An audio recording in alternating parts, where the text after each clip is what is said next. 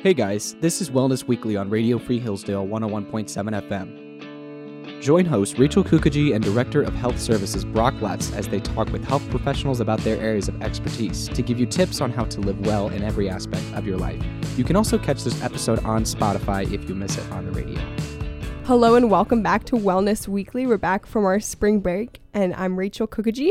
And I'm Brock Lutz. Today we are here with Dr. Chris Netley, the chiropractor at Hillsdale College Health Services. He just started with us last fall, so thank you for coming on and breaking in with our new show here today. And if you could just tell us a bit about your background and what you do at Hillsdale. Thanks for having me. I'm a chiropractor. I'm also a certified chiropractic sports physician. So it's a postdoctorate distinction. So it's an extra board certification that I did after I graduated, which basically just means that I have extra training working with athletes. And it applies to all people, not just athletes, but looking at every patient from a more, athletic perspective. I'm also a certified strength and conditioning specialist through the National Strength and Conditioning Association. So that would be, it's like if you were going to go apply for a job as like a collegiate strength coach or work with like a professional team. That's kind of like that's kind of like the base level that you would need for strength and conditioning. So that's my background. Why would you say that it's important when you look at health services and you think, okay, we're there to help people figure out how to be healthy? Why is what you do an important part of that? That's a complex question. I think when people think about chiropractic in general, you're going to have a specific vision of what you see. And for most people, that's going to be something like manual therapy based, where you're going to go to the chiropractor, you're going to get adjusted, and it's going to fix something. Right. I have progressively been moving farther away from that type of model of practice. Not that I don't do manual therapy, because I think it's really valuable, but I've been working more back towards the exercise and the fitness. And I think if you look at what it takes, what we know, even outside of chiropractic, what is the general consensus of the baseline that people need to be healthy. Physical fitness is one of them. Sleep quality is another. Nutrition and hydration. I would say mental health is really big. And then like management of any comorbidities. If you have anything else going on, make sure that's appropriately managed. So if you're not working on all of those, or you have deficiencies in any of those areas, I think overall your health is going to suffer, and there's not a lot that can be done for you long term unless you start to kind of work on those. And I don't treat any of them other than physical fitness. It's like that's the only thing that's really within my scope. So for all the others, if I have patients that need that, I'd like to co-manage and refer, which is the great thing about the health center is I don't only have to refer down the hall because we deal with all of that there. Right. But the beautiful thing about physical fitness is that, and when I say fitness, I'm talking about strength training and cardiorespiratory fitness, is that there's second and third order benefits for all of them that affect all those other areas. So it's effective for treating or helping manage mental health issues. It's effective for people with sleep problems. Usually when people have comorbidities like diabetes, exercise is vital to what they do.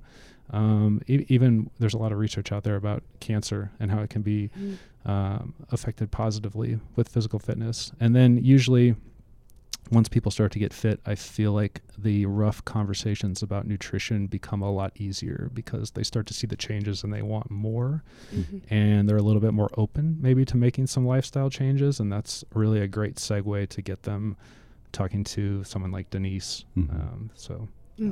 See our last podcast. Yeah. Right. Yes, reference the exactly. last I was interested when you were talking about sleep quality. Could you touch a little bit more on that? Because we harp on getting like certain hours of sleep a lot, but what is a good distinction? Because I get on myself for that a lot because I'll, snooze my alarm. I'm like, oh, I got more sleep, but was that even really good sleep? Yeah, I think you pretty much just described right there. I mean, I'm not an expert on sleep quality. I know enough about sleep hygiene to make some basic recommendations, but I think they look at like the amount of time you're in the bedroom versus the amount of time you're sleeping. And what does that ratio look like? How long it takes you to fall asleep, how many times you wake up, how easy it's to go back to sleep. So there's a lot of factors, and that itself is a whole specialty that is not my specialty. So it's one of those things that sometimes people with sleep issues, if they get fitter, they sleep better. Yeah. You know what I mean? So makes sense. Yeah. If they're tired and they're getting energy out, that they might sleep better. And it doesn't work like that for everyone. And I think sometimes the simplest answer or explanation is probably the right one. And oftentimes in healthcare, we try and make things super complicated. So, you know, for someone who's dealing with sleep issues, before maybe you go spend a bunch of time and money on products or healthcare, maybe if you're not fit, you should just try getting fit. You know what I mean? Give it a try and see if it works, because, you know, if you can improve your sleep doing squats and push-ups at home, it's better than, getting like a machine for sleep apnea or something like that. Right. So, Yeah. and this isn't like healthcare advice I'm giving. I'm just saying, give it a try. Try Right. the easy stuff first, and Mhm. before you resort to spending time and money on expensive healthcare options.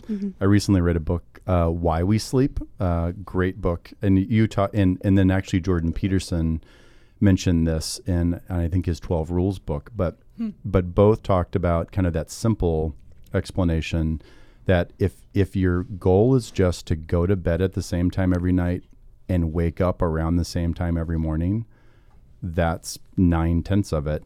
Yeah. And yet, as we're speaking to college students, that becomes pretty challenging, because the sleep schedule is so erratic. But basically that the brain is kind of lazy and wants to know when it should be awake and when it should be asleep. And again, the college schedule certainly challenges that some. So I'm just wondering, Chris, if someone were to come to you talking about moving a little bit more away from manual therapy and had what I would think would be a common problem, like lower back pain or something, what are things you would do with them that's different from, okay, well, I'm going to adjust your back? So no one has joint pain due to a deficiency in manual therapy. So that's never really the answer. All right. So I can use it as a tool. It's a great way to take the edge off. It makes people feel better. It really helps build a therapeutic alliance, being able to put your hands on someone and let them know that, like, you're listening and you care. But, it doesn't actually fix anything. So I think the real challenge and the real interesting thing about my job is the conversation. So, I subscribe to the idea that 90% of my diagnosis comes from the history, just the interview, the conversation, because a lot of times the patient has the answer. They don't know it, and they haven't connected the dots. So it becomes, I think, similar to therapy in a way, where it's just getting people talking and asking informed questions to try and figure out. And most of the time, especially for something like low back pain, it's multifactorial. If you try and boil it down to just one thing, you're going to miss the 10 other things that are contributing to it. So a lot of times there's not a pathoanatomical answer for it, which a lot of people will call like non-specific back pain. But to say non-specific, I think sounds like you're taking it lightly. And I like the term multifactorial because it's a little bit more inclusive. And even if you have an actual injury, like let's say you injure a tissue and there's something that's torn, there's still other things that go along with the pain experience. Sure. The pain is contextual. There's emotions that are involved with it. Your daily life, what you do, your patterns. There's so much that you have to, your belief system, if that's why I think I get a lot of people, it's me, just like they come in and they're in, they'll say they're in 8 out of 10 pain. But after I do a history and exam and I inform them that I don't think that there's a lot going on. I think they're just going through an episode of pain. All of a sudden the pain level goes down because the belief changes. Like they're not walking, or the disability kind of goes down because their perception of what's happening. Because you don't know. Like if you have intense low back pain or intense neck pain, anyone who's ever gone through that, and it comes up, insidiously. Like there's no injury. It just comes out of nowhere. You wake up with it. Like what? You don't know. So what, how are you supposed to frame that in your mind? And a lot of times people get on Google and, they listen to a friend who said something that scared them, or, there's just a lot of different things out there, and I'm not advocating that people don't research their own healthcare, but just take it with a grain of salt. So when I say that I'm moving away from manual therapy, I still do it on most of my patients. I just try not to make it the focus of the treatment. Mm-hmm. It is a means to an end to reduce the pain to a level where you can start moving again. Mm-hmm. And the focus then is to get them physically stronger and more fit. Yeah, because like if you have low back pain associated with picking things up off the ground or squatting, mm-hmm. well, if you need to use the restroom, you need to be able to squat. So we kind of have to get back to squatting. And if you're going to pick up wet laundry off the ground, like, deadlifting should be a tool that you use. But what you'll see, and I think intuitively, is people will maybe go to the gym and they'll just avoid those activities because that's what causes pain. So you've got to find a very creative solution and a progression to get them back doing what they need to be able to do. And physical fitness tends to be a great way to improve their function and then improve their overall health. And really their resistance to, viral infections, chronic diseases. That's definitely doesn't cure anything or prevent anything, but I would say it makes people more robust.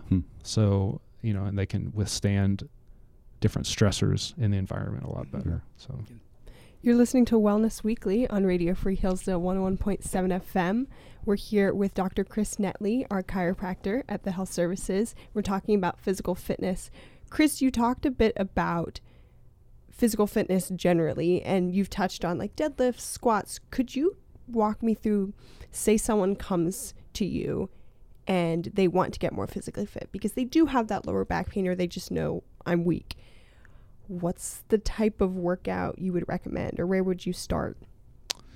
I always start with a conversation because I need to know what their training history is. I need to know about their health history, and not that I'm worried. Exercise is safe. I mean, like that's the thing is if you just put a bunch of people who don't know what they're doing in a weight room, I think like the biggest risk of injury is probably dropping a weight on their foot. You know what I mean? Like if doing something like that, like they're probably not going to hurt themselves. So I don't want to sound like I'm screening patients to make sure that they're healthy. Everyone's healthy enough to exercise, but I need to understand like who you are, what you want, what your beliefs are.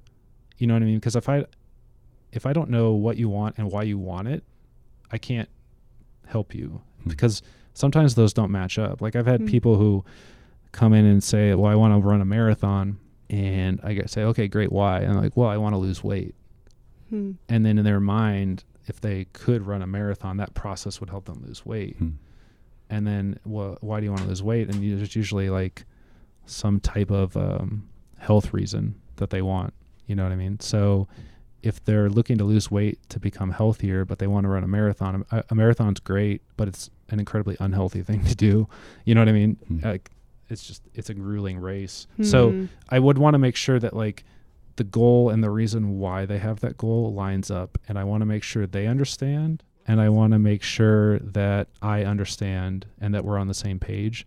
So not just their goal, but also how they're going about accomplishing that goal is actually the most effective way to doing that. Yes, and the reason why also gives you an idea of their dedication to it, because I can't want something more than a patient wants it for themselves. So if it's not a huge goal, then I'm not going to make training sessions super hard for them. You know what I mean? Like if they're just, not really invested into it, then that's fine. There really is nothing wrong with that. We can still get a lot done, but I'm not going to be working with them with the same intensity as I would for someone who, maybe has a more concrete goal with a very like emotionally attached reason. So in answer to your question, I would do what I would do for someone who has anything. I would just talk to them and I really try to understand what's going on and then get them moving as quickly as possible. So I think a lot of people have this idea that they have to get fit before they can get fit. You know what I mean? Like anyone who's worked in the health industry or the fitness industry will, you talk to someone and they'll be like, well, that sounds great. I would really like to do whatever you're talking about, but first I need to get fit before I can sign up for a fitness Yeah. And you're like, wait a It's minute. So the Where? best time to start is literally today. Right, And yeah. I try not to prolong that. So Yeah. usually Mhm. it's a session of me talking to them. From a clinical standpoint, I'll take their vital signs just to screen for anything crazy.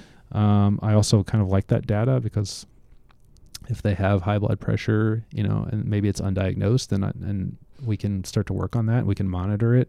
And if they've got any joint pain or anything, aches and pains or old injuries, especially people who've had surgery, I'll look a little bit more closely at that joint just to check range of motion. Because I'm not really worried about injury, but I want to make sure that if I go out and crush someone in the first session, they're not coming back, and that becomes a barrier Right. to them getting fit and healthy. So it's almost a little bit like a courtship where I'm trying to figure them out, and then I'm trying to build a therapeutic relationship where they trust me enough to put their health in my hands so that they'll actually listen to what I'm telling them. Yeah.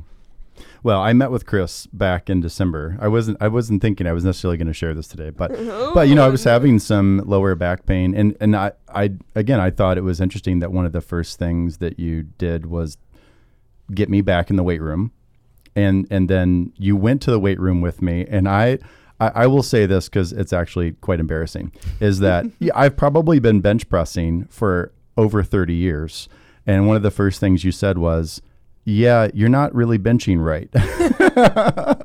And I went home and talked to my 16-year-old son who plays football, and his football coach is a powerlifting coach. And I said, hey, Chris said this about, he said, well, yeah, Dad, you were doing it wrong. And actually that has been about 4 months of being in the weight room 2 or 3 times a week, which has actually been really good to just make time in the day. I haven't had any back issues since then. And actually my shoulder that's a little sore sometimes is less sore, and I'm not even really doing anything with it, but getting overall more healthy. So what you just said, I thought, well, yeah, that's actually been my experience from having spent just a little bit of time even with you to say, wow, I actually can see the benefits of that. I wondered, Chris, of just your time at Hillsdale so far, what have you noticed about Hillsdale students and physical fitness and commitment to that or whatnot? And for those students who want to get started, what would you encourage them to do to make some changes? Well, I've noticed that Hillsdale students are very committed to academics. So everyone here is very serious about what they want to do. They're very serious about graduating and getting good grades and being productive members of society, whatever that means to them. And I think that seems to be the dominant focus. And everyone seems to be very receptive to wanting to train more. It's about time. And I think that's the, I don't want to call it a barrier, but it's because it doesn't restrict people completely, but it's more of a hurdle. It's something that I think that is probably the most difficult thing to help students navigate is how could you potentially manipulate your schedule to actually make this a real thing? And I think that's got to be probably the most challenging thing for most people on most college campuses, but more so at Hillsdale. I feel like the academics here I didn't go here, so my college experience was not this difficult, or I don't remember it being as difficult as what some of the students say. So, but yeah, I think that the students are eager. It's just about helping them accomplish that goal. Yeah, I'd say from the student perspective, time is a big issue, because then we talked about sleep earlier, and you're doing this cost benefit analysis of, I try to get up early and work out, but some mornings I'm like, I went to bed late. If I don't get good sleep, it's not even going to be a productive workout. Right. So trying to balance that. But kind of on that topic, what would you say to someone who likes to work out, tries to work out 2 to 3 times a week, has a generally fit background, whether they did athletics in high school or even something here? What would you recommend for them for just maintaining? Maybe they don't want to lose weight, but they just want to stay strong and know that exercise is a good thing to have as a regular habit. So something that's sustainable. I think first, just being honest about where you are. So if you would classify yourself as sedentary, just move, do anything, go play ping pong once a day. Like it really, like, don't overthink it. Find something that fits into your schedule. We're going to link some of the research that I did for this podcast in the description, but there's one in there about, it was a cohort study where they had like 4,000 people wear an accelerometer for like 7 days. So it basically just tracked their movement. And then they followed up with national death statistics over whatever period of time.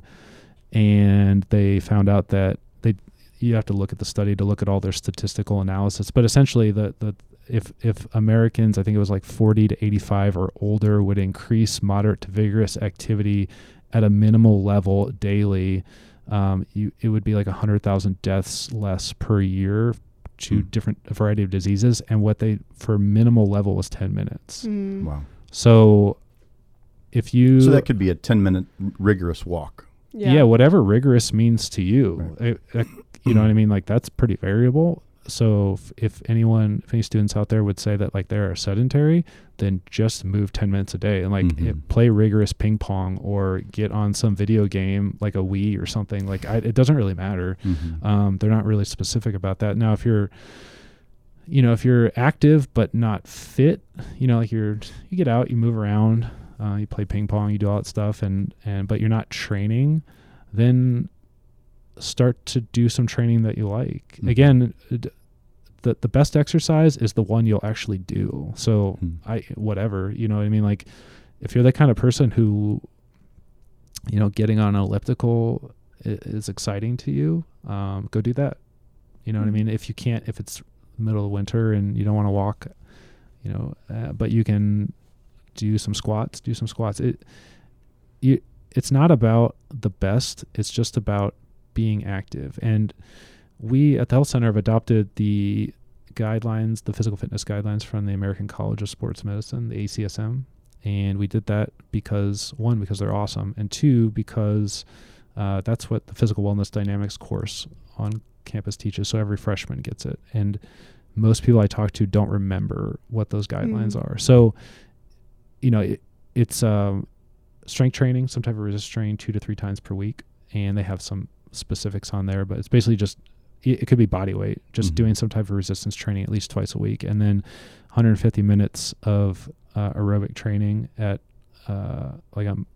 it's like a moderate intensity, or 75 minutes at a more vigorous intensity, or some kind of combination. And that would be spread out over like 3 to 5 days. So if you're going to meet the ACSM guidelines, you're essentially doing something every day, and it's something to get your heart rate up or something to stress your muscles. So, you don't have to meet them. That would be the goal. But if you don't know what the activity guidelines are and you don't know what you're doing, then you don't know where you want to end up and you don't know where to start. So you're kind of lost. So I would say start to set some baselines and then set some activity goals. And you don't have to set activity goals to meet the guidelines, but just set an activity goal that's more than what you're doing now, and find a way that entertains you and that excites you. And that's really the best way. So there's no specific exercise or routine or anything that I would recommend. But awesome. That's all that we have time for today. But thank you so much, Chris, for coming on and for sharing your expertise. All right, thank you. That's all for another episode of Wellness Weekly on Radio Free Hillsdale 101.7 FM. Come back next week, and thank you for listening.